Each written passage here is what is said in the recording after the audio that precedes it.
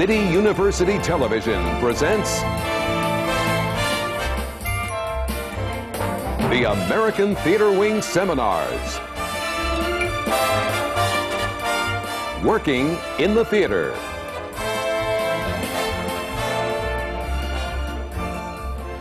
This seminar, Performance.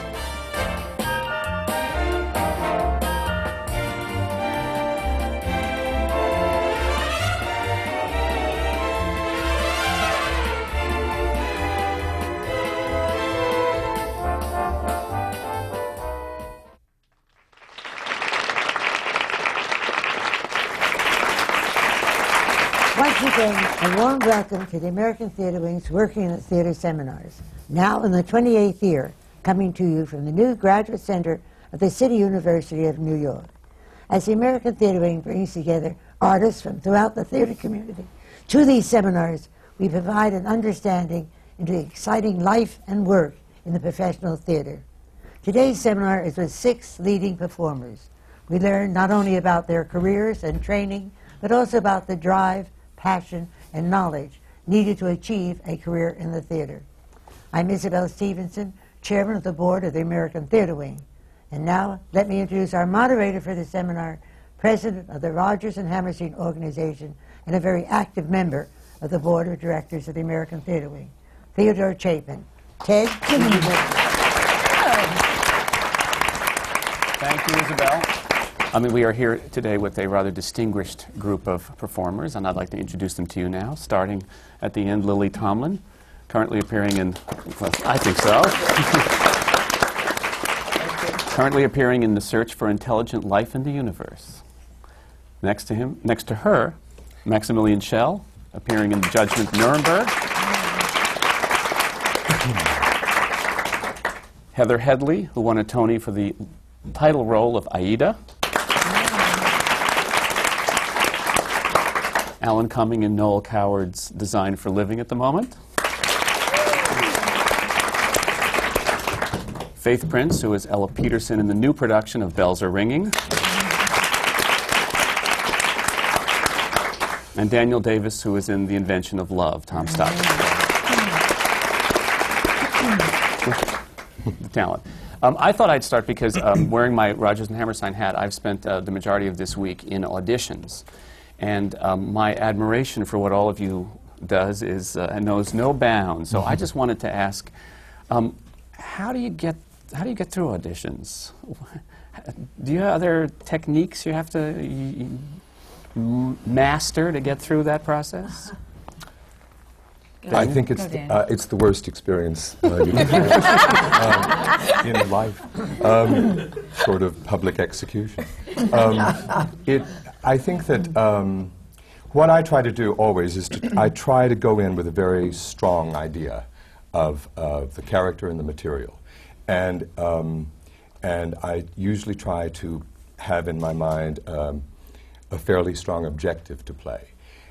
I say all of this so that I have something to do when I get in the room, and then at the same time I try to keep myself completely open and available to a director who may, like where I'm coming from but wants me to go another way, and I have to keep myself facile and able to do that. But I think that it's different auditioning for the theater. It's different than it is to audition for film and television. At least it is for me.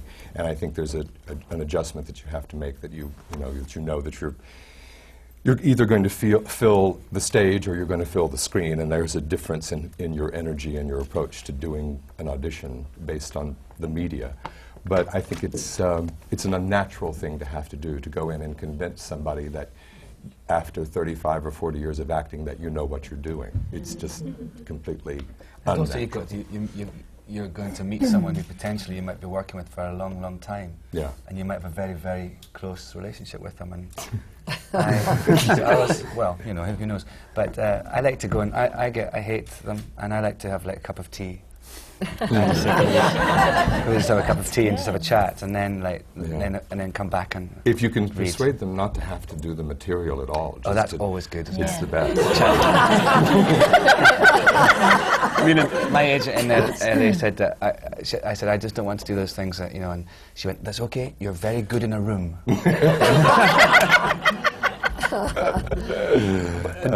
Do you find that there are directors who will not engage you in the conversation over a cup of tea? They just want something from you? Well, sometimes you walk in and you just think, "Ugh, yuck," you know, life's too short,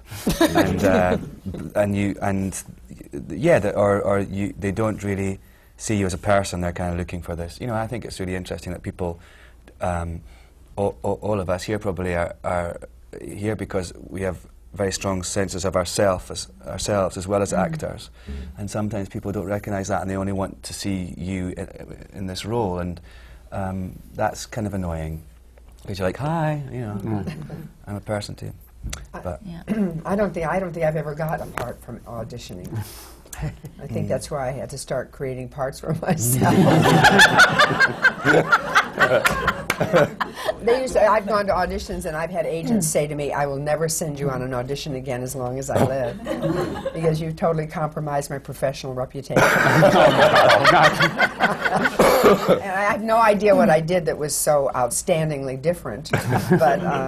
But you probably had what Daniel was talking about, a take on what that part was, and maybe it wasn't everybody else's... That might be a good conclusion. I literally had an assistant to the agent say to me, "Honey, what happened?" And I said, "What?" And they said you acted kind of mental. Well, I have to say, having picked up comments that were made when the actors left the room this week, it's been very interesting. This is a kindly group that I've been with this week, but occasionally, I mean, there was one person who came in with a resume that didn't look anything like what the person walked in the room, and it was... I love that. Yeah. But this is a musical, and this was a chorus person who looked like a chorus boy, and he came in and was quite interesting, and I just thought, well, who would make that decision? But, now, did you have to audition for the entire Disney gang for Aida? Yes, twice, because I did Lion King the first time, and then the second time. It was tough, I think. The first time I auditioned for the casting and directors, and then the second time it was for the producers to, tell them that it was worth taking me out of Lion King to put me in Aida. So then we had to... And then the last audition was at an off-Broadway theater. They rented the entire theater. Oh my God! For me and two other girls, and it was like set pieces and pianos. And I walk in, and in the darkness, I just see men, like the whole Disney contingency, and Eisner sitting in the middle with a red sweatshirt and like a baseball cap. I'm like, I can't see you at all. Did he have the ears? Yeah, no, I was like, what am I doing? It was just awful. It's like, just let me get this over with and get out of here, because I'm the worst auditioner ever. I'll like start my audition and say, I'll be much better in the show. I can assure you of that. So it was a long. Not long. It wasn't as long as people think, but it was a tough process. I always think that when you go for parts, that it's always like if you go for films mainly, that you don't really want to do them really. You're just kind of going because you feel you ought to. Agents said, they really want to see you, or it's really an important person, and you couldn't care less about it. Those are the ones you always get offered before you. Yeah. And then the ones that you really, really, really, really want, which are much rarer, you say, "Oh no, Johnny Depp's doing it," or something. I have a technique that I use, and sometimes I use songs from other shows, and then I do it a different way. Like for Adelaide, when I did for Adelaide Guys and Dolls, I decided to do Something Wonderful from King and I as Adelaide. So they spend the entire audition going, "What is that from? I know that song." And then it just kind of eases everything on me, and and then it just kind of throws them just a little bit off. But I don't think I had ever really known how difficult auditioning was till I sat on the other side of the table. When I was looking at other people auditioning, that was the most painful thing I have ever been through. And I thought, what made me think I could even get in this business and get a job? Because I just have this sort of thing where I just stay in my lane, and I think, oh, I'm going to get to the finish line. And I think it was a really good coping skill for me early on, because I thought, I'm the girl you need for this part. I'm the one. And I would go in with that sort of strong center, and I'm going to perform this, I'm going to do it this way. And I think because I concentrated on that, I had no idea how completely wrong I was for half of the thing. I just thought, I'm going to get it, you know? that's good. And it's just relentless. I was just relentless. So I think that's a good technique. I agree. That's a very good one. So Max, I see you're writing. Are you auditioning us? No, I'm writing. Well, I feel terrible because I never did an audition. Never. I hate it so much. And if somebody said I should do it, I said, then just forget me. I can't. I always remember Montgomery Clift, who is for me not only a friend, but also maybe the greatest film actor America ever made. And when he read, we did 3 films together, when he read, for example, in Judgment at Nuremberg, he read, my mother, don't you see this is my mother, on the first reading. And you could see that while he was reading, he was destroying every part he had played before. And he started from chaos, from nowhere. And I think that's the right way to do. I think audition, and I taught at USC, and I was so disappointed because most of the pupils wanted to know, how shall I do an audition? I cannot teach you that. Don't do it if you can. And because in my very first Broadway play, we had three actors in it. I don't want to say the names now, but the one who was the leading actress, she gave a fantastic performance in the first rehearsal. I was stuttering, and the other one was half stuttering. And at the end, it was reversed, because she lost more and more. She was brilliant in the first reading, and then it disappeared. I think that auditions are against every principle of acting. I think it's wrong, it's horrible. I admire every young actor who has to do it, who does it. When I'm directing a film, I cannot do auditions. I talk to people, and I know them. I think I can feel it. But to audition them, no. But how does one get the job if you don't audition? Talk to them. No. For example, at the John very Osborne. beginning. John Osborne, who is a good playwright, you know. We did A Patriot for Me, and then he said, would you audition for me? I said, no, I wouldn't. But we talk about it. So Yes, we but- got the play, we talked about it, but I could not read lines which haven't gone through the process of learning, of, you know, digesting. You cannot just read, otherwise it becomes a routine. I think it's absolutely wrong and horrible. And as a director, I look at somebody, I can feel it. And most directors can do. And then I rather don't do it. Is there any other way of doing it? Well, you have to. I mean, I don't want to say that's the only way to do it, but somehow people always say, well, Max, you can do it today. I remember when I was very, very young, I had to, we don't call that audition, we call it Vorsprechen in German. That means you learn a role you like, and then you perform it. And there is this scene in Prince of Homburg by Kleist. Of course, you don't know it. It would be called here a new play by Heinrich von Kleist. It's 200 years old. And Eligible. and he had a sort of dream account, and at the end he says, and you know, he takes a glove from a girl and in sleepwalking, and then he says, and that. A glove, by God, I have in my hand. That's the ending. That's about 150 seconds, and I read that, you know, Joseph Kainz, who was like Edwin Booth, or like Barrymore, you know, for Austria. I heard he did that in half the time. It needs about 150 seconds, and he did it in half the time. So I said, well, he could, you know, I can do it too. So I learned it, and I rehearsed, and I worked like mad, and finally I did it, and then the head of the theater was there, and he said, yes, that's the way Kainz would have played. Only he knew how to do it. So that was the end of, it was not an audition, but it was that sort, you know.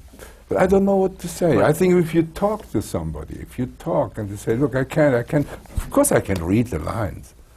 And the problem was when I came from Europe, they said, would you read with this girl for the part? I said, of course I read for the girl. Or even Joseph Papp said, you know, we want to do Hamlet together. He said, would you read with us? I said, yes, I read. So I read. But he meant to play. He meant play. I cannot play something which has not gone through the process of thinking, of working, of reworking. And you see, the interesting thing is you lose on the first rehearsal. You do it usually pretty well. And then I think you all agree, you lose that. You backslide. Right. Yes. Unfortunately, too, in America, it's like when you're starting out as a young, well, in my case, I was starting out as a young musical theater actor. That's what you have to do. But it's wonderful you did you sang a different song, Yeah. which you knew. Did you get the part? Yeah. Yes, So there you are. No, I You don't wanna just came up tone it. with plots. But, you know, it's true what you're saying. I just would love to come up with a different plan. But when you got here, I mean, I opened my backstage, you know, and looked down the auditions. And I would just go in and go, you should pick me. You know, I just jumped right in. But the way the process works these Yeah. days in terms of getting employment, particularly in movies and television, if Olivier was alive, they would make him come in and audition. It's like they don't know who you are because they're 22 years old and they're running the studio. And they have no idea your history or what you bring. It's or true.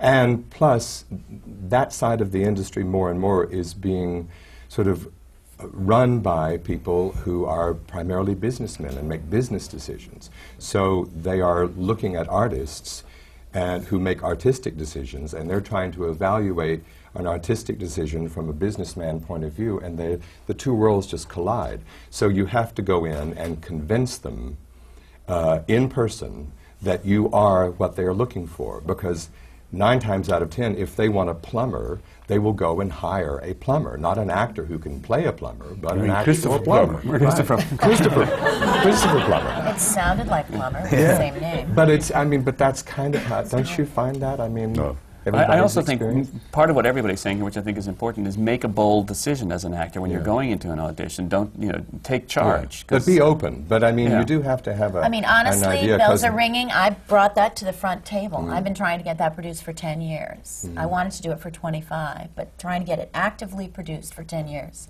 I brought it to the front. I did tributes to Comden and Green. I did the concert version at Kennedy Center, Words and Music. Okay, at a 6-month period, they looked for everybody else and then came back to me and said, would you audition for us? And I said, no problem. Fantastic. You know. But I like it's just- Zinnemann, you know, Fred Zinnemann, the famous director. There came one of those 22-year-old Coca-Cola producers, you know, from Hollywood. And he came and said, Mr. Zinnemann, could you tell me some of your records? And he said, yours first, please. I think it's That's a good a great answer. I like that. Yeah. Lily, you've probably dealt with the Yeah. 22-year-old businessmen from time to time in your career. I want to know, do you audition for yourself? That was the part she I gets. should. Yeah. No, but Find actually, something better. actually, that is something very interesting, which I really don't understand with actors, although I am an actor. If you find a musician, like Pinker Zuckerman, even Isaac Stern, you know, they come after the concert. First of all, they bring their fiddle with them. Secondly, after half an hour, they start playing. They love to make music. If you ask an actor to read a play with you or to recite something, usually they're very shy about it. And I think that's wrong. That's not an audition, but to work with fellow actors on something which is worthwhile, I think it's fantastic. And I really introduced that, even in Hollywood. We have always evenings where we get a few actors together, we read a play, we talk about it, we reread it, and it's wonderful because it's finding the profession. That's a great, if you want to call it audition, but to read blank from a script which you got just 10 minutes before, or one day before, it's impossible. I was also interested in, and I don't want to dwell on this too much more, but are there specific techniques to get through, I mean, to get through that awful process? Or do you just have to trust your own instincts and do the best you can? I just think in any meeting when you meet someone that, and you know, potentially they're going to give you a job, I just think, you know, I think they would be so lucky to have me. And I just, It's the right attitude. you should just have to think like that, because it's, you know, it's so often actors are like, oh my God, you know, we're sort of throwing little pieces of meat like little dogs, and it's just like you just have to empower yourself and say, you know, that they would be lucky. Did you have to audition for cabaret here, even though you'd done it at the Donmar Warehouse? No. Oh, good. I didn't. But somebody, one of your colleagues said once to me, when I go to an audition, I looked at them and said, 10 years or 20 years from now, you will be all dead, and I will be still alive. And that gave him the courage to do it. I think it's tough though, walking into a room and because we have so much. It's you know, we want to be accepted in the role. You know, you want to get it. It's part of ego and work and everything like that. And there's a lot of rejection in our business. A lot of times more than not, we get, you know, told no. And I always tell people, you know, like young people always come to me and they're like, you know, how did you do it? You know, everybody tells me no. And I always tell them it's the tough thing that I had to learn, I think, at my age, which is, you know, God knows, I'm so honored to just be sitting with everybody up here. And I'm like sitting here going, I should be in the audience going, okay. But, with that said, what I had to learn is that just because they say no to me does not mean that I am bad. And so that's when I walk into the room and have to think, just because no was said to me this day does not mean that Heather is an awful performer and she's terrible, unless somebody says that, you know, that you're the worst thing we've ever seen, which sometimes happens. But I had to remember that this just wasn't my day. Right. I have to move on. You just didn't need Heather in all her fierceness for this part. You know, I was too much for you. Right. So I had to move on. You know, because I just remember somebody had told me that every no leads to a yes. And so if I was not said no to on certain auditions, I would not have been available to get Aida, which led me to the most incredible time of my life. So that's what I have to walk in the room remembering, that this may be my day, this may not be my day, but it's not because I'm bad. It's just because this was, you know, God knows I can't go to Showboat and sing, you know, any of the songs in there. Maybe I could pull it off, but I would not be maybe great that day. It'd take a lot more, you know? So that's what I had to remember, and I think that's empowering in itself, that no matter what happens today, when I leave this room, I'm still Heather, and I'm still good at what I do. I still need to learn a lot,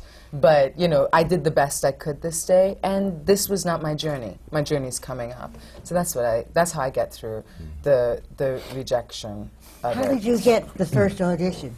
For Aida? Or just in general? In general. Oh, I was in school, and I was at Northwestern University hiding under tables because I did not want to leave school at all, because I believe in higher education. Good for you. However, I was working at a regional theater. It was my first professional job. I did 2 regional shows while still in school and taking my whole course load. And it's funny because they called me and said, I got a job that day at the Schubert Theater doing the Christmas show, which is like 20 performances a week. And they were going to pay me like, you know, $1,600 a week, which I was like, God have mercy, I could buy the world. You know, I could pay for school. I can't believe this.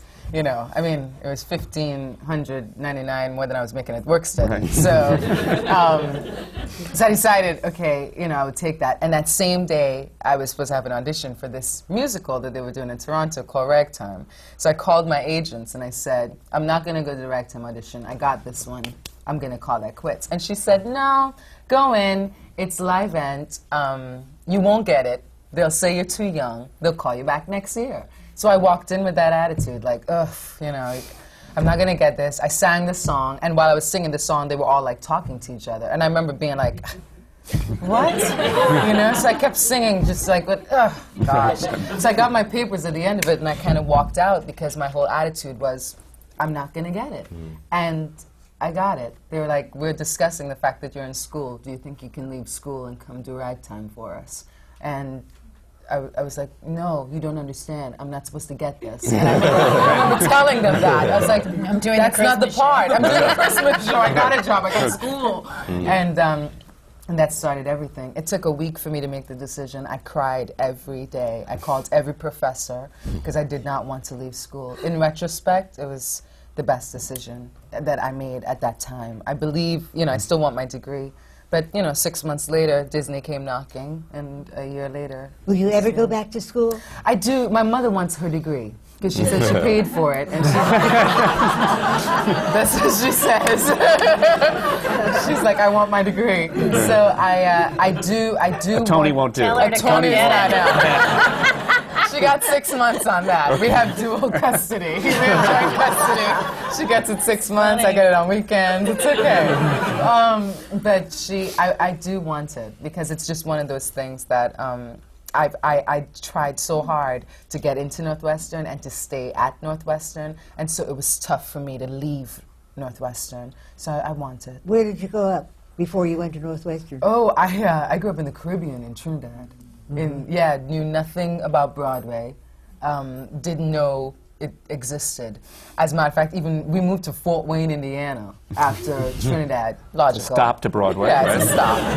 And so we moved to Fort Wayne, Indiana, and even then I thought that there was one theater where all the shows came in. And so every week or so, I don't know how they did it, but they just all came in and did this show in this Broadway theater. So that's what I thought. And so when my first introduction to musical theater, I remember, was in the Caribbean. And living in the Caribbean, we have a lot of imports of Indian music, well, Indian films. And as you know, they do a lot of, it's a musical almost. They dance and sing. So I just thought that's how all American films were. So when I saw my first movie, which was Sound of Music, I just thought, that's what they do. And so that's what I did. I sang, and then when we got to the States, they introduced me to musicals, and that was it. Fell in love after that. That's great. Yeah. Did you have any of the fancy training that they have over on your side of the pond? Yes. I went to the Royal Scottish Academy of Music and Drama for 3 years. You have a good time? I did, yeah, quite good. I'm really glad of it. You know, at the time, and it kind of ended a similar sort of thing. I started to work, you know, professionally before my course was over, and they were a little bit naughty with me about that. But so I had a bit of a bad taste in my mouth at the end of it. But no, it was good. It was a great thing to do, you know, and just I think to have what I really appreciate is having the range of experiences, not just about acting, but you know, directing and stage management, and you did a whole range of things in the course over 3 years, and I'm so glad of that, because I think people who are so kind of insular about just acting and can't see their role within the whole bigger picture are you know, missing out on something, as well as being kind of rude, you know. Yeah, it's interesting that somebody's flashing something at me. Daniel, who I think some of us, at least the television crowd, thought you were English for years, and sort of surprised to hear that you're not. No, I was born in Arkansas. So that you trained in this country, yes? I trained in this country, yeah. I actually went to a conservatory that was started by the Rockefeller Foundation in Arkansas for native kids of Arkansas. The first class was offered scholarships to have 4 years of training in this conservatory. But because my training was all, we were a performing school. We were on the boards with a play every night, so for a paying audience, and that's how the school subsidized itself somewhat through the Rockefeller Foundation and ticket sales. And so all of our classes were geared toward the performance. So classwork was all about rehearsing and being ready to go on that night. And we did a sort of small rep of plays, 6 plays a season. So all of my, from the very beginning of my training, it was all geared toward performance. But I really felt that I learned a lot, but I didn't learn as much as I did when I actually came into the professional world. And the first company that I was a part of was when Michael Kahn organized the American Shakespeare Festival in Stratford in the late 60s.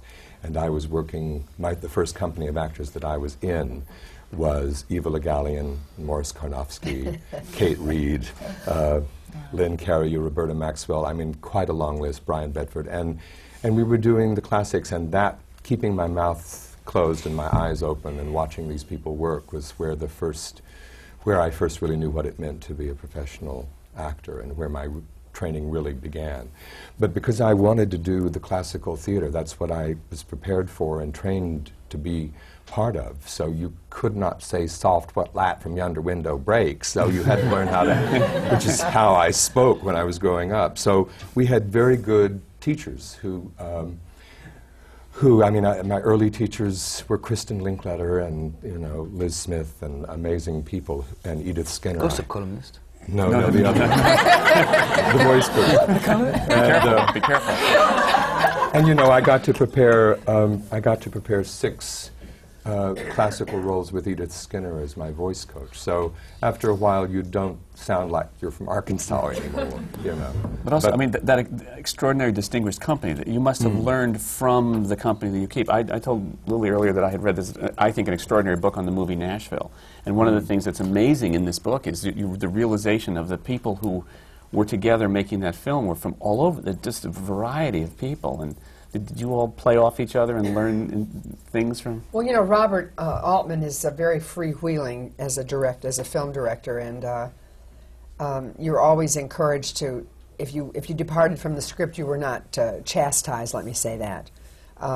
And in that particular film, we were asked to only whatever was said about us by any other character, we had to accept as the truth of our life. You know, and every night we went to dailies, and so if somebody said something that would impact on our character or our experience, we just had to incorporate it into our own performance. Wow. I mean, if it surfaced, you know. That must have been risky. No, well, Robert always makes it a very safe feeling, you know. You never feel that you're going to be punished by some oversight of his that ends up on the screen. So you trust him. He's a director you trust. Yeah, it's a... How did you get to that?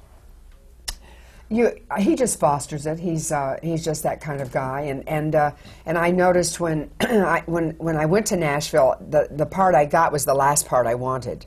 There were any of the other. I thought I could play any of the other women in this piece, and I said, I don't know why I'm being asked to play Linnea, who was this very middle class woman married to Ned Beatty, who was a lawyer, a good old boy lawyer, and I had 2 children, 2 hearing impaired children. And then, but I had anyway. When I got there, I saw how right everybody was, because Bob is really great at casting, and he just latches onto anything that's serendipitous. If somebody like Julie Christie came through town, Elliot Gould came through town, he just puts them in the movie. You know, even if they just are walking through a party scene, and he gives them a line or 2, and he gets you know. That was great. Also, as somebody who had worked for the National Theatre of the Deaf, I was very impressed with your sign language in that movie. Oh yeah, I studied every day for 3 months. I never could really, you know, speak, but I signed fluent. I really learned what I had to sign, basically. Did you feel at the end of the film you were right for that role? Oh yeah, no, I felt very good in the role. Yeah. But I meant, you know, going in, you thought. Yeah, no, because I identified with so many different kinds of people. I guess I thought I could have played anything else. I'm not saying I probably played that better than I would have played something in any of the other parts, because Bob probably knew that. Just like you were saying, as a director, you know the essence, or you feel something. Were you surprised when you got an Oscar nomination? Yes, very surprised. Because I had very little screen. I mean, you know, that we really 25 actors in a film. You don't have a lot of screen time. But I had I had a couple of very good scenes. Where did you study? Well, you know, in the beginning I couldn't study very well. I didn't understand, just as I didn't understand how to audition. And when I would study, if I'd go to class with various, you know, people that I'd go to class, I'd sign up and go to class. And whenever I'd get up and perform, I'd see after when I'd finish, I'd try to incorporate what I'd been learning in class, you know.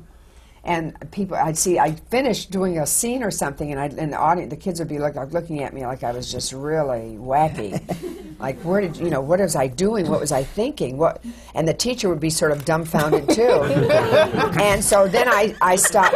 So I clearly could not develop technique at that point. You know, I just had to go intuitively, and so then I would, if I do it, they'd be so obviously so unimpressed in the right way that that I'd come back the next time and just sort of do it by the skin of my teeth, you know, and then it would seem to be more acceptable or more understandable.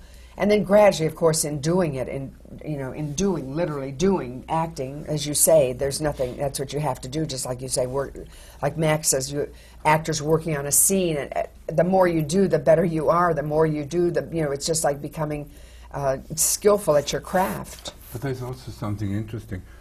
I directed in the National Theatre in London, Tales from the Vienna Woods, and I personally loved it when a director plays for me a part, because when he explains it, I don't understand a word. I always said you should listen to a director and then forgive him. But in Switzerland and Germany, you know, it was wonderful when a great actor or great director plays for you the part. Of course, they're always cheating, because they say, now, you know, you get up, silent, of course, you don't say a word, and you go over and you... Careful. You be careful, because there's... because you're wired. Talking and talking, and it looks great, but, you know, the actor has to do it without words then, and without being helped. Right. So... I think that's a European thing with directors. Yeah, the interesting thing. Do you mind? I just want to say that because it was interesting. No, you say it and then I say it. Okay.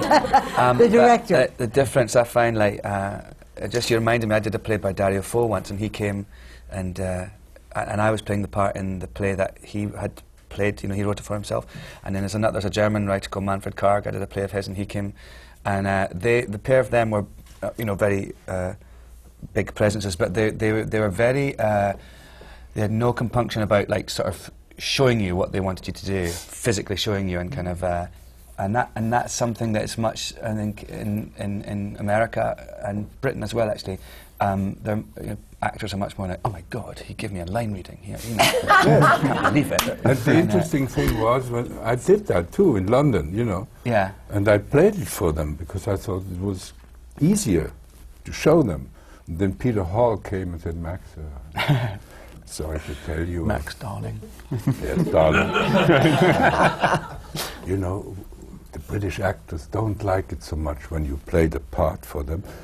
And if you do it, don't do it so well. And he was right, because English actors and American actors, they like to work. But you know who would But do in that? Germany, Jerome Robbins was that way. He couldn't articulate so much in words what he wanted you to do, but I would say to him, Jerry, could you do it for me? Yeah. And he would get up and I go, no, exactly what you mean. Yeah. And he was brilliant. He was the most brilliant at it. Well, and I would go, and that's how our dialogue was, because I used to just sit and watch him, and then if he'd say, it needs to be, and I went, just, could you do it for me? And he'd get up and do it, and I went, I got it. I know exactly what you... Well, that's a nice anecdote of Goethe, Goethe, as they say in Chicago. Yeah, I said, do you know where the Goethestrasse is? Oh, no. You mean the Goethe Street? Yes. Okay, so it's the Goethe, and he had, his best friend was a man who sold antiques, you know. His name was Meyer. And since he was Swiss, they called him Kunstmeyer, which means Art Meyer. And they were in Carlsbad, in Carlo Vivari, together, and the legend goes that they were walking there every day, and every half hour, Goethe said, mm-hmm, and then Meyer said, that's it. That was the whole conversation. And I think that's the best conversation you can have. If I ever find a director, when I say, mm-hmm, and he says, that's it, I would be the happiest man in the world. I wanted to ask Heather, because I know that Aida went through 2 incarnations. So you had one director, and then it changed into a completely different show, except you, I mean, I assumed it didn't change into a completely different show, but what was that experience like? That was tough. That was very, very tough. After we did the Atlanta incarnation, as we call it, save Sherry, Renee Scott, myself, 5 ensemble members who had to re-audition for the show. I guess my audition was on stage when the new director came in, and Natasha Katz, who did the lights and got a Tony for it, they fired everybody else. So Everyone else. How many is that? everybody. Screeds of people. Just everybody. The set designers, the directors, everybody. Choreographer, everybody. And it was tough, you know, these people hired me, and now I'm watching them go. And so that was a tough thing. And you didn't want to walk the streets to see anybody, you know.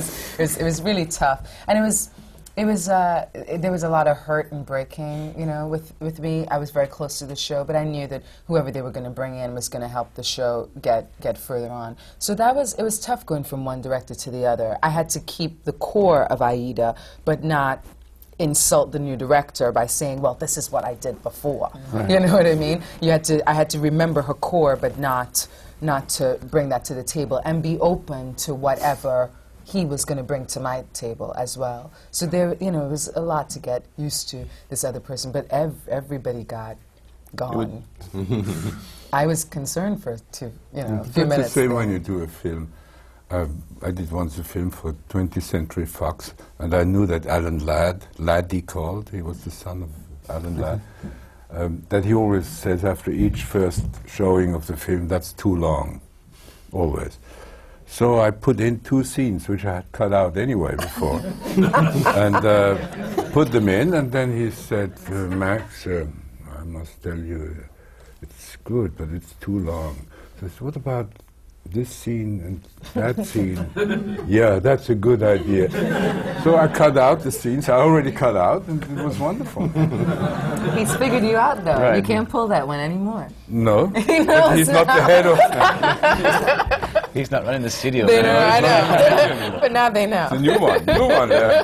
But I did hear from someone who had done a sort of a magical painting thing for a movie, that Robin Williams had said, now listen, there are 12 guys here, the producers. Now, 8 of them have absolutely nothing to do. But when they all come and say, you know, this should be green, tell them it's the greatest idea you've ever heard. Yes. And just ignore it. But tell them it's great, because they'll come back next week and say, oh, you know what? You painted that green just like I told you to. I think you did that when you did Aida again, you know. You just said, oh yeah, that's a great idea. That's a great idea. Which you did before, but he didn't know. I listen. Lily, when you and Jane Wagner, your director, approached this piece again, did you find that you were both looking at it newly, or was it like back in the old ruts and this is comfortable? Well, a lot of it, you know, a lot of it still lives in your body, so it's not so easily, you know, radically altered. You know, I mean, I think things were cleaned up or sharpened or maybe, you know, lessened. It's a different kind. It's working in that form is so different than, you know, moving a lot of people together in interplay, because it's if something's going to be changed, I mean, I'm the only one who has to be changed. Right. You know, you don't have to negotiate with a lot of people. Yeah, it's and it's pretty fluid. I mean, the show is really more choreographed almost than you know. It's to keep it seamless. It's there's a certain amount of dance in it, dance-like movement. Are the audiences different this time around than last time? I think in some ways, I think they're more responsive emotionally. I think they have more, you know, grown up to the play in a sense. You know, it's not so, it doesn't seem so political or this or that to them, or, you know, specifically sociological. It's I think they see it in a larger, the way it was intended anyway, just as a larger tapestry of humanity, and how in all of us being in it together, and what's moving about that, and what's special about us as a species. How long ago is it since you did it last time? I beg your pardon? How long ago is it since you did it last time? I did it in 85, 86 here at the Plymouth, at the theater that Faith is at. So you moved next door. Mm-hmm. Have you done it in England? No, but I'm probably going to go to England this coming season, because I mean, I've been talking to people about doing it, because I didn't go last time because I had a little dog and I didn't want to leave her, you know. It's a problem. Did you find, Alan, in Cabaret that the audiences were different every night? I mean, that was a pretty demanding... When it first opened and nobody knew what it was, it must have been a little demanding for the audience. Yes, I think it was. It was especially the roundabout theatre have a subscription audience, which tends to be slightly older than the average audience member. They must have taken to it big time. Oh, yeah. So the first couple of months were, the majority of the people were the subscription people, and then it kind of went more sort of average. Younger, skewed younger, yeah, and a more, a bigger, sort of more general cross-section of humanity. And so that was quite, when the play is just opening and you're kind of, it felt like it was so much more shocking than I thought it was, because the people's reactions to it were more extreme than, so that was quite hard, I think. I remember the first time I saw it, I was sitting right behind Vanessa Redgrave, the mother Redgrave, and watching. Yes, they would have enjoyed it, though. Yeah, So they had a no great trouble time. with They had a great time. So right in our little group. Yeah, but it was quite, I think, I find it really, what I like, I thought it was to do with, when I did Cabaret, it was really interesting, because the audience was like the other actor for me. I didn't really engage with anyone else on stage, really. Sally Bowles, or but the only people I really talked to were the audience, and so they were different every night, and so that made it exciting, because you had a different actor almost every night to play off again. And then, of course, the bits when I actually really did engage with them physically, that was quite scary and different every night. And now in Design for a Living, I think it's really, I thought that wouldn't be the same, because I haven't done a play for a long, long time, and if you don't count Cabaret. And but I really love the way that, because it's a challenging play. It's actually not what people think it's going to be like. It's about a topic that I don't think people would have thought Coward would have written, or would have written 70 years ago.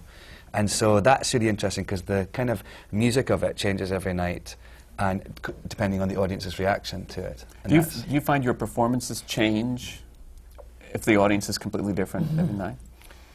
Especially when they cough. If laughs, if you don't get laughs, if you don't, if something, No, do you adjust, for instance? A strong If they pop on audience gives you a good permission. word, a word that's You have to read. significant. Yeah. I'm sorry. No. No. What were you saying about the audience being different? Yeah, and you respond. Sure, You change. I think if you feel an audience is real, it's not even, doesn't even have to be response. It's a kind of, you can feel the Yeah, you can hear it. the vibration of appreciation or understanding or listening. getting it, and so it makes you soar. You're so at one. I mean, that's what the search is really about, that theatrical experience of sitting in an audience and the whole symbiosis of it. And if it's How do you adjust to it if you find the audience is not working with you? Well, I perform so long, and I frankly I love the audience. I think it's a big element to expressing anything you're going to express on stage, is you really have an absolute, genuine, complete forgiveness and acceptance and love of the audience. I had a student wrote me a note one night. She said, I've been stewing over a note my acting teacher gave me, which is, if you can't love the audience, why bother? And she said, I'm leaving tonight. I've never felt so loved. But it's, but that play is also, the search is also an affirmation of the audience, an absolute. You also have an obligation to the audience. Yeah, well, and what the audience is an absolute, at the top of the search, I always say, I was so afraid you wouldn't show up. And without you, there'd be little point in me being here. That's completely pretty only direct. too true.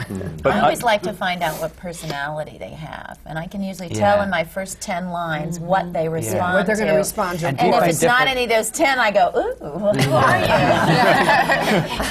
Do you I find love different that. nights You have also different... have the experience that always in the first row somebody is sleeping. Oh, God.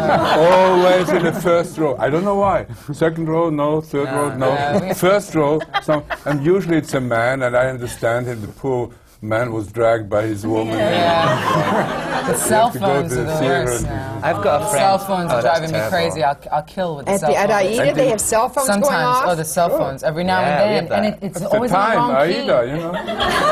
It's in the it's in the wrong key. It's like I'm like, no, but I'm in the It's terrible. But That is so I always true. believe that the audience is like they don't understand. They believe that the audience believes it's the fourth wall, and so therefore they get away with a lot more.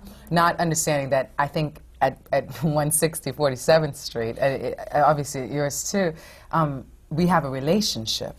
So when you walk into the building, we have just engaged in a big relationship here. It's live up here. It's not a 3D movie, you know. And so therefore, I hear everything. I feel everything. I hear that sneeze in the back row, you know what I mean? And so, but it's this symbiotic relationship, and you give as much to me as I can give to you. You help my performance. And so if that audience is with me the entire way, even if I don't hear a word, and that's sometimes the best time, that, you know, that's what we have. And so it's funny because, and this might sound a little, you know, but before the curtain goes up, I say a prayer every night, and I pray for the audience. I really do. I say, Lord, help them. Let the cell phones Let not them ring. turn. But I do pray for them because I do believe, as Ms. Tomlin says, that I love you. If they weren't there, I would not be here. I love them too, but don't cough. But don't cough.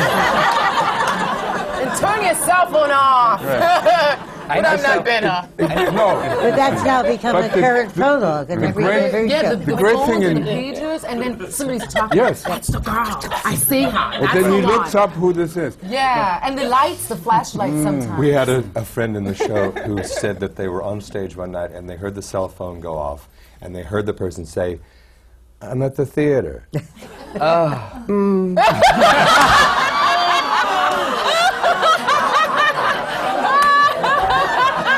That's deadly. Oh, that's awful. Oh, that's so bad. I would hear that. But the nice thing is, in Judgment at Nuremberg, the audience is also the audience in the courtroom. So sometimes I play that. And have a big speech, and then they were coughing constantly. And so I said, "Don't cough! I have to say something very important." And they thought it was part of the plan. That's great. And all my colleagues looked at them. They were absolutely flabbergasted. Nobody coughed anymore. I'm going to use that. Wonderful. It's cough season. Everybody's coughing. I almost said everybody who coughs would have been one of the guilty ones. Is there do you find any difference between a matinee audience and the evening? I think each night has a different personality. Me too. I Saturday find nights- some matinees are fantastic. Yeah, I love them. Weekend, I don't do Wednesday matinees except occasionally, and They're but great. I've had very good Wednesday matinees, and I usually have very good Saturday Real and star. Sunday matinees. What? You're a real star. Oh yes. Saturday nights are always a bit weird, I think, as well. Or That else people my are like, hearing is Oh, yeah. Yes, Come on, we come to the theater. Yeah. That's that. We've left the babysitter at home. We're going to have dinner and back on the Upper West Side by 11 o'clock. Prove to me you Yeah. can sing. But you know, it changes with each show because usually Friday nights in other shows that are not the greatest nights, we call it the Bridge and Tunnel crowd, you know? They're out there and it's like, But for some reason, Bells Are Ringing Friday nights are fantastic, you know? And so it Friday. changes, yeah. Thursday nights.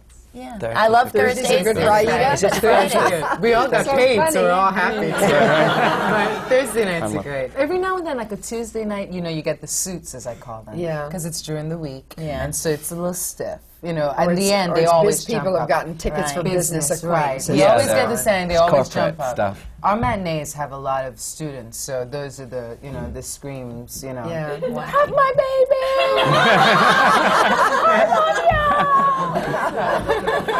But it's great to know that Wow. stuff still. Nobody says that to me. When you do Have my Aida. baby, Faith. Have my baby.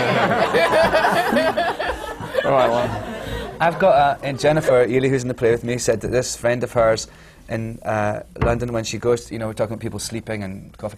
She went to the theatre and someone died in the theatre, and yes, and then it's not funny, but then she called her up a couple of weeks later. She went, "It happened again." She went to the theatre again, and someone died, like really next to her. One wonder what the play was. I was like, "Don't come to our play."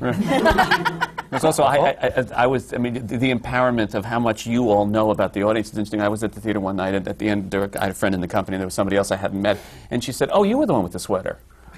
And I thought, you saw me sitting out there with my... Oh, yeah, you you realize You that? know everything. Ooh. I called out this woman the other day, taping the show.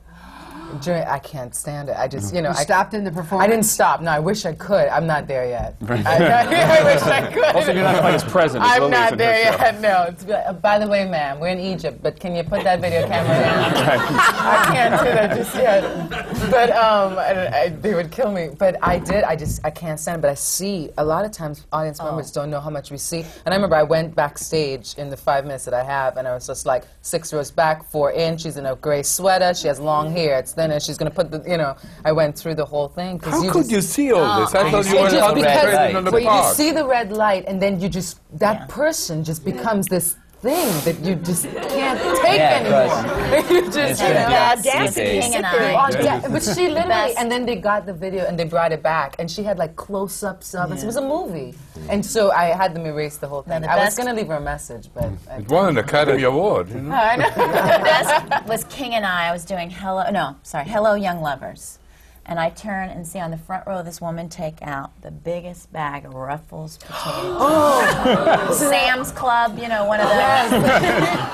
Open it up. Get her son. He reaches in. They are eating Ruffles. And I'm going, hello, young lovers. Yeah. And the I noise walk is- off stage, I go, get the Ruffles out! They went out and got it and took it from the woman. And it was, that's like, good. this is not the movies, you know? No, but I think part of modern days is that they're empowered because they think they're at home and they can get the Ruffles potato chips with the television. You're not going to stop It them. was that big. Well, also, But I still love you. I love you all. I do. Don't be too spoiled. To Shakespeare's time, it was worse. Yeah, Really? Oh, yeah, they were yeah. drinking, they were Yeah. eating. Shagging, You had to probably. get the attention of them. Shagging, did you say? Very famous. You know, actually, Things. Shakespeare was the first one who was a rapper. Because John Dowland, who wrote the music, he wrote for the soliloquies and he wrote music. So he says, to be or not to be, ba-dum-pum-pum, that's the question, dum-pum-pum, you know. And it was very effective. It's very effective. Because music goes easier into the ear and into the heart than just words. Well, some places you expect it. I mean, you know, I've worked outdoor theater where, you know, they had the hot dogs and the thing. It's like, how are you, carousel? You know, it's like, but, you know, I don't know. Broadway theater, I don't expect Ruffles potato chips. No, but call me old-fashioned. Call me Don't kooky. expect I also know that people who try to get new audiences in, you know, there's a mistaken notion that you can go to some place where they don't normally go to the theater and hand out tickets and say, look, free tickets. And Ruffles. And well, leave the Ruffles at home, but they don't know how to Like, you know, behave, they don't know how to dress. Theatre is a dying art form, you know. Most people's experiences of watching things are in cinemas or at home on videos. They don't. It's rare in people's lifetime the number of times they will go and see a live theatre show. So it's understandable in a way, sad but understandable. Don't say it's a dying No, but art that- form. But it is. No, it is not. It is so. No, it will go on. I'm not saying it's going to die, but it's dying. It's No, getting it's like the way been the planet's for dying. Shall I tell you why it's not dying? Okay. Because it's... I'm sorry. I'm interested too. I want to hear too. Shall I say it? Yeah, for sure. Well, because it's a form of communication. It is like we have now an audience, and they live with us. And they applaud, or they laugh, or they cough, whatever. And when you are home, who coughs for you? Who?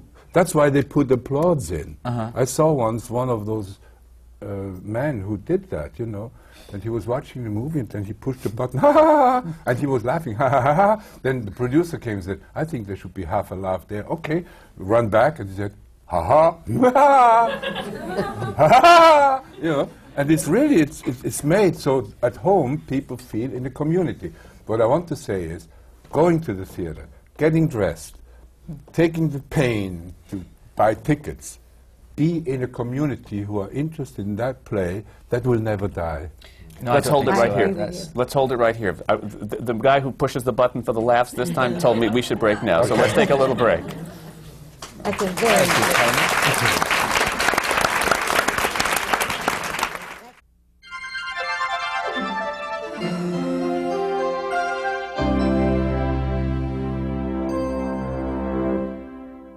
This is CUNY TV, the City University of New York.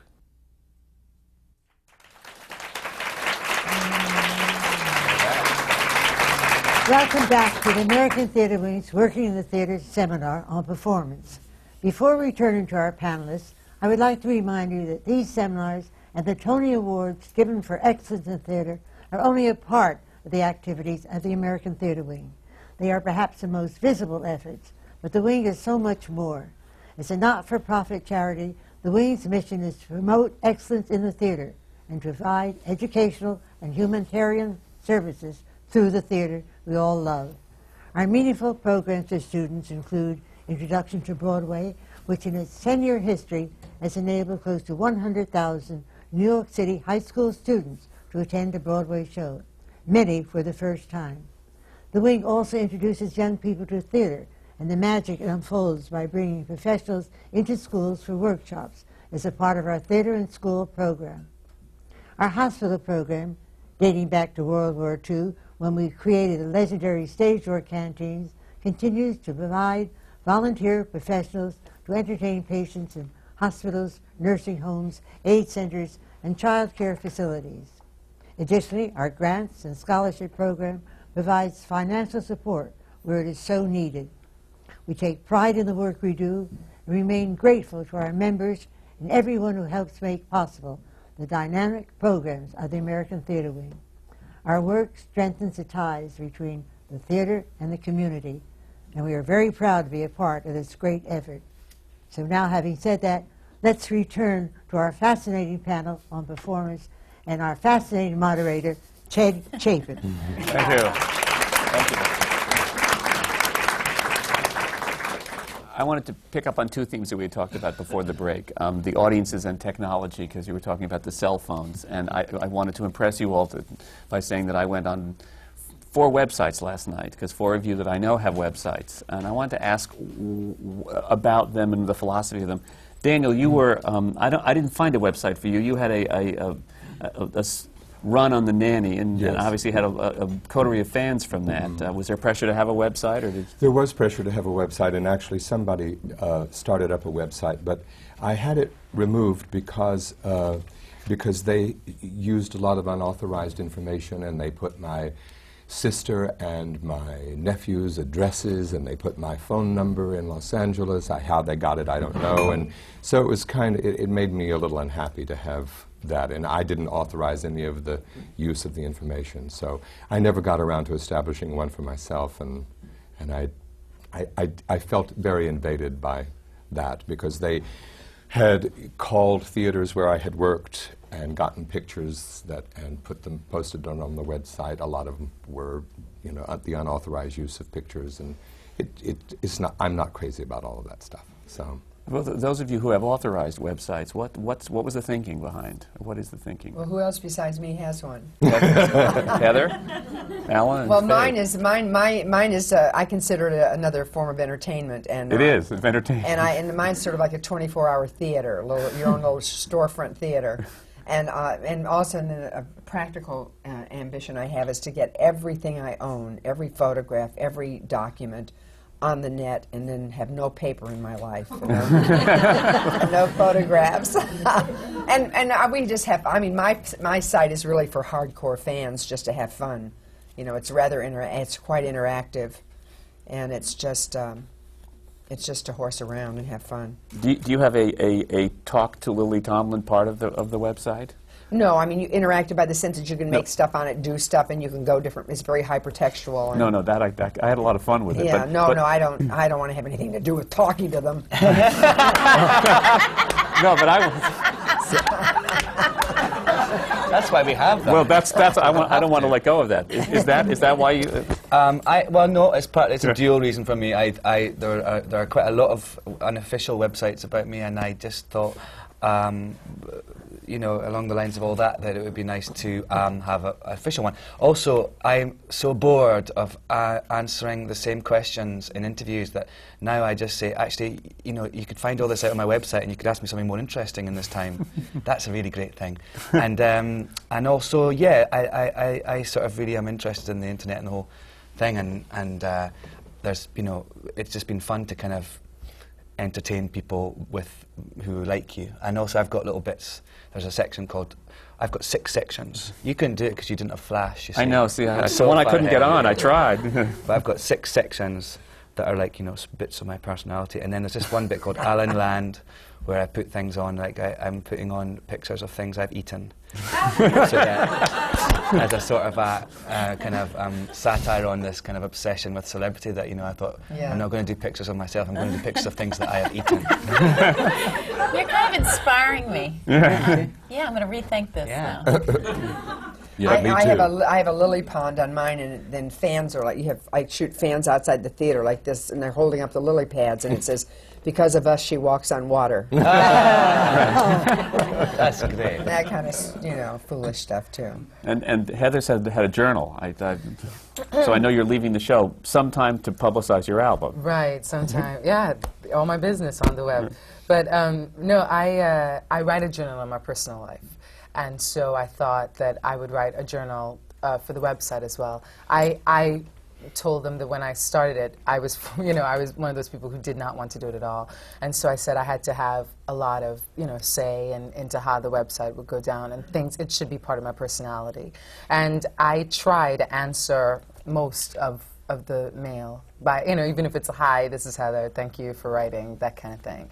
So I do have a journal, and it documents everything from the beginning of the show. So about February, it went through the Tony time, and so, you know, there's a lot of, I don't know, and I don't know, and then, ah! So that's pretty much it. Do you think more people wait at the stage door or write you mail because of the website, or is part of this to sort of give them an access to you that maybe the traditional routes are not being used in? I think it's partly a thing that you hope that people might. I mean, I don't know, it's a hard thing, it's quite a difficult area to discuss because people do get offended, but you know, there's some level I've found that of invasion into your life that is unacceptable, and in some way having a website, people can go that and you put personal things there that they can see, and maybe they won't It's a way to like funnel it. Yeah, They'll to leave you funnel. alone, You know. then. Yeah, maybe, you know.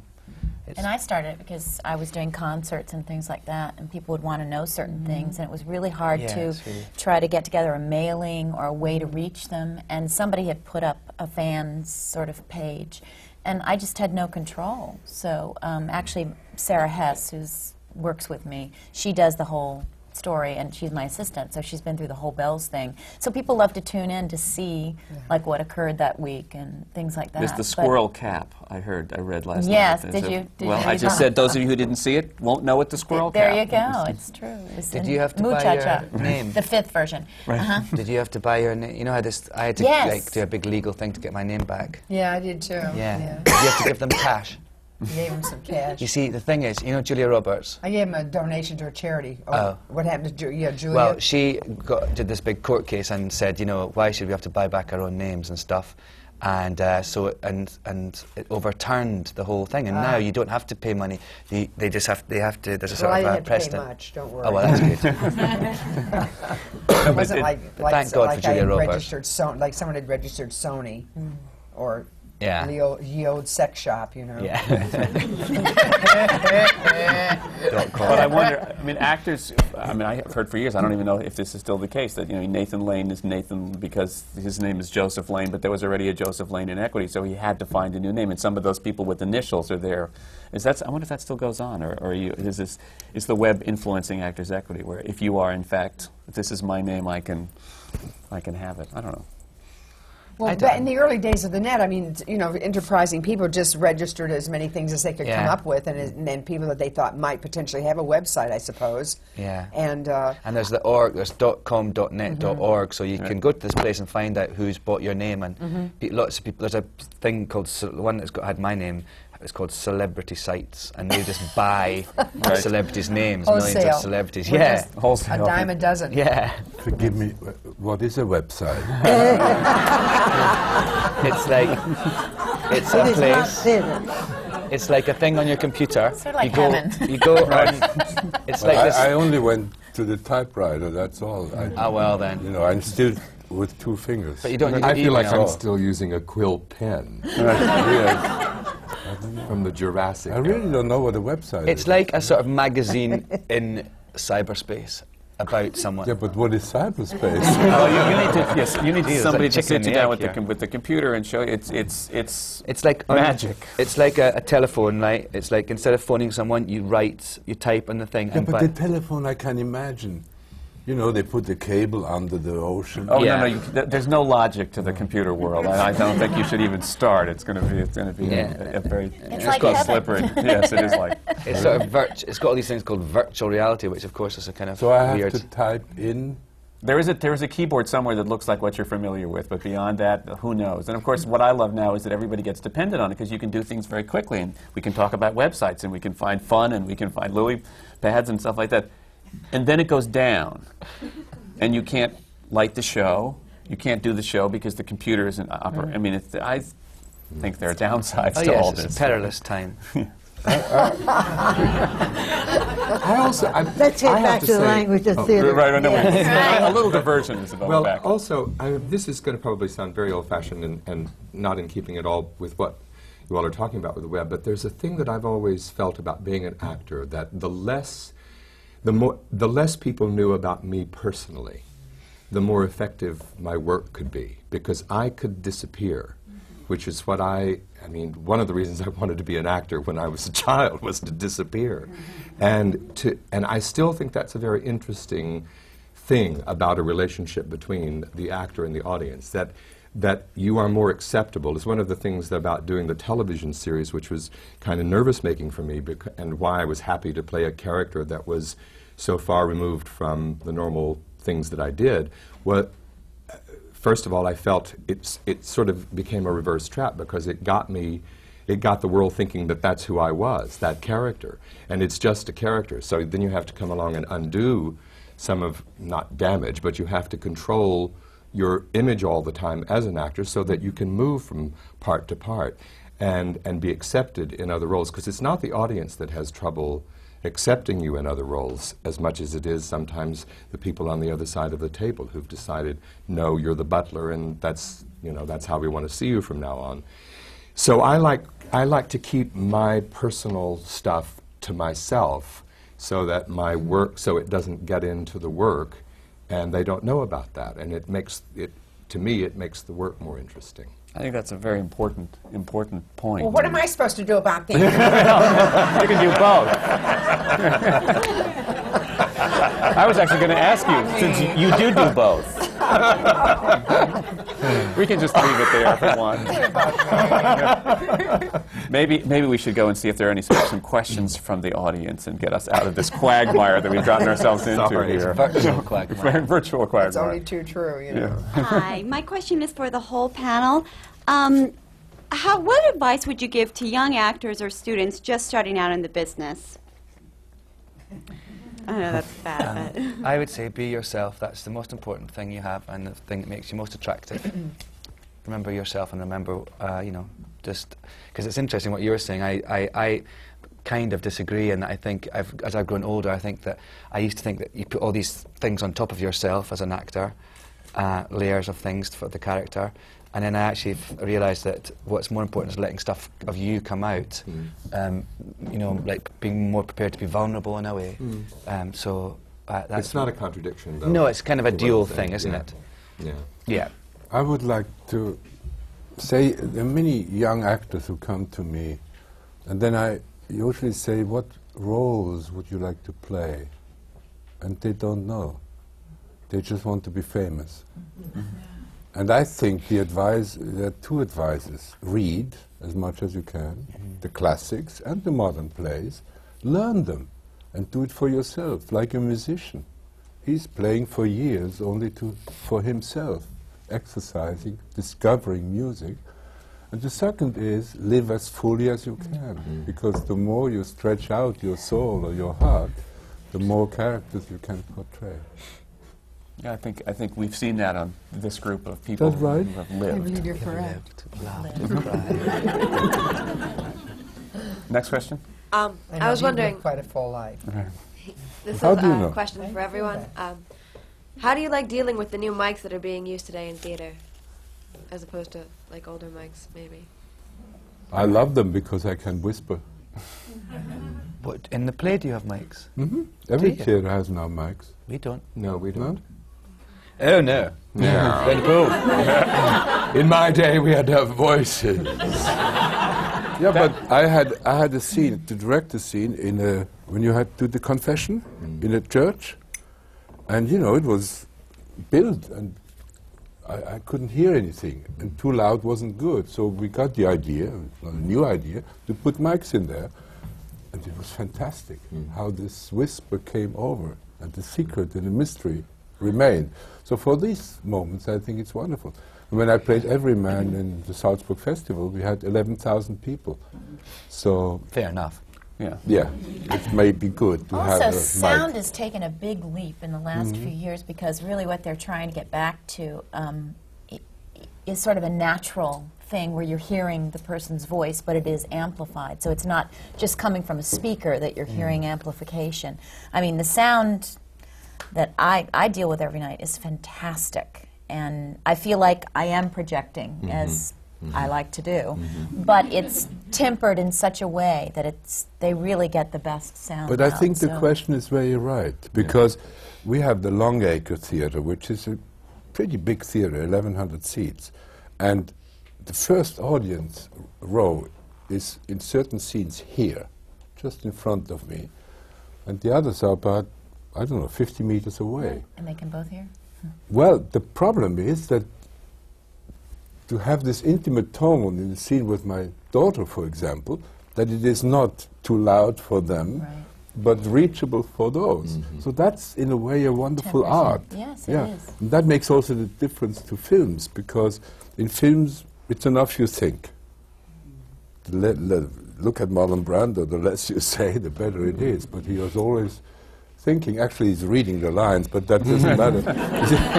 No, but I also think it's good that we've heard 2 plays on Broadway that are not using any amplification. That's interesting. I think that's terrible. That's a good thing. Do you know? It's not a terrible indictment of the state of affairs that we're going, hurrah, 2 plays where they're not using mics. Well, but we're in an, as Faith said, we're in an era where Depends everybody... on how elegant the sound is, really, you know, and I think the acting style is very different now. I mean, it's not histrionic. It's not, you know, the great, profound projection is really rather artificial. You know, it's oratorical in a way. And even though some people have more resonant, richer, fuller voices that will carry further and so on, it is difficult to maintain intimacy in play it really naturalistically. And it also influences the style. If you hear records by John Barrymore, you know, now I'm alone. That's what I'm saying. It's artificial. You know he has no style. mics. Yeah. You know, he has to project, and that's the whole style. Where do you wear your mic, just out of curiosity, and Aida? Oh, I have 2. I carry 2 packs because I'm not off stage enough. So if anything went wrong, they couldn't change it, so I have to carry everything. And they wanted my bald head on stage, so at first the mic was here, but it was catching all my jaw noises. So they created a wig that, you know, carries my mics in my head. So I have 2 packs. I'm pretty well loaded. I wear 2 packs too, Yeah, but I because we don't wear a have light time. sensor too because I have lights that follow me. Oh, yeah? Oh, do you? And what, that's you've got a little interesting. thing in it. Good. How exciting. I want that. Let's get that. And a lighting designer the other day said that because I said these lights follow the actors. No, the actors are following the lights. So I'm glad to prove them wrong. What is it, like a little... You work... It's a sensor, you know, a sensor I wear. So I wear 2 mics and a sensor pack on my around my. What? Do you feel heavy? No. The first one I got them on, I was like, and then all of a sudden, if And you I give wear me my one, mics up here too, yeah. under my hair. Yeah. I said no to 2 packs, but I have 2 cords. Yeah, and then they can plug you in. Because they wanted to put them in Depends the on your front. I went, costume. I don't If you want to don't- have... Yeah, and if your costuming isn't going to Yeah, cover it was going to encumber yeah. it. So I said, how about 1 pack, and if I go out, then we'll go to 2. Right. So I sort of negotiated with them. But I do have 2 cords, so they can just plug it in to Yeah. one if one goes. I like then the King and I, when they decided what to do with the King of Siam, was because this production, the last production, he had hair, a clump of hair, which is very much in keeping with the period. And everything was in there. The mic, the pack, the batteries, the whole works. So then it could be- everything too. Are you serious? everything was there. Oh God, that's good. Well, that was their solution. Another question? Hi, everybody. I'm wondering how you would recommend an aspiring actress get an agent or actor. Get an agent or get an actor? No. Get an agent. I think we got Getting it. an actor is easier. I really don't know. It's so arbitrary. I think it just. It's catch-22. When I came to New York, I went to see a production of Scrambled Feet that a friend of mine was the understudy, and he went on that night. And this is a story I actually told for the Broadway book, but my mom went with me that night. And you have to know my mom, she's not Mama Rose. She's completely the opposite. So when she actually speaks, I listen.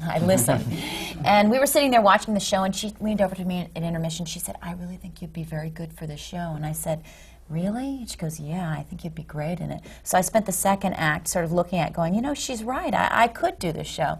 So afterwards they were talking to a group of students, and I don't know to this day what possessed me, but I raised my hand, and they called on me, and I said, "Yes, do you need another girl for the show?" Now, they said, "Well, actually, we're looking for somebody. Do you play the piano?" And I said, "Yes." And they said, "Do you know, sing?" And I said, "Yes." So I went and got an appointment with the stage manager and got the job, and an agent found me in Boston. My point is just get seen, do a reading, be relentless, do anything until somebody can see you and see your talent.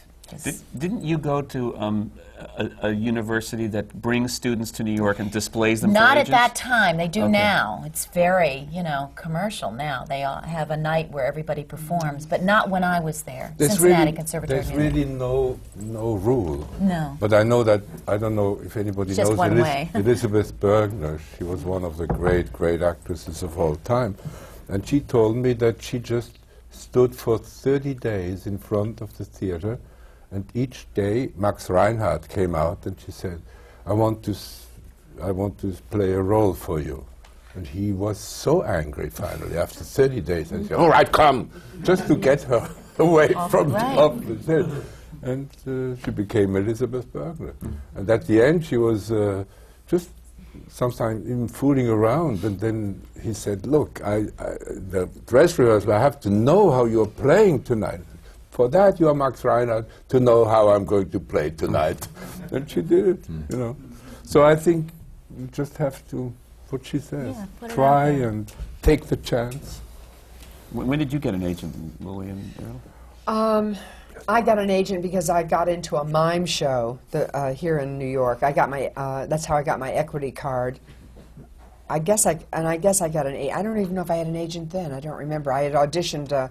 I auditioned for an English review. I used to make my brother work with me because he's very, very funny, and my name is Mary, but my mom's name is Lily. So I said when we were getting close to the desk, and I heard them say they're looking for English performers. So then we just put on an English accent, and when I did an old monologue of mine, the world's oldest living beauty expert, and it's very physical. So they saw when someone there was casting this mime show, so they put. I wasn't a mime. I mean, I wasn't a trained mime, but I got into a mime show. And that's how I got my name. I had said Lily Tomlin because it sounds more English. Did you mime in English then? And anyway, I got in a mime show. I got my equity card, and I don't remember how. I guess I got an agent at the Improv, getting up at the Improv and working out. Someone came and saw me or something. That's my that's my recollection. That's great. Another question? Hi, I'm Adrian Martinez, and my question's for the panel. Have you ever given a bad audition, then asked for a second chance, and did it work out? Good question. Yeah, I have, actually. I mean, I've come into the room and been, like we were talking about earlier, it's something that I wanted so desperately that I blew it. And I walked out of the room, and the stage manager was coming to get the next auditioner, and I turned around and went back in the room and said, I blew that completely, can I have another shot? And they said, sure. And they will usually give you another shot. Yeah. Got the part, too. Well, that makes you stand out in itself. Yeah, exactly. Anybody else?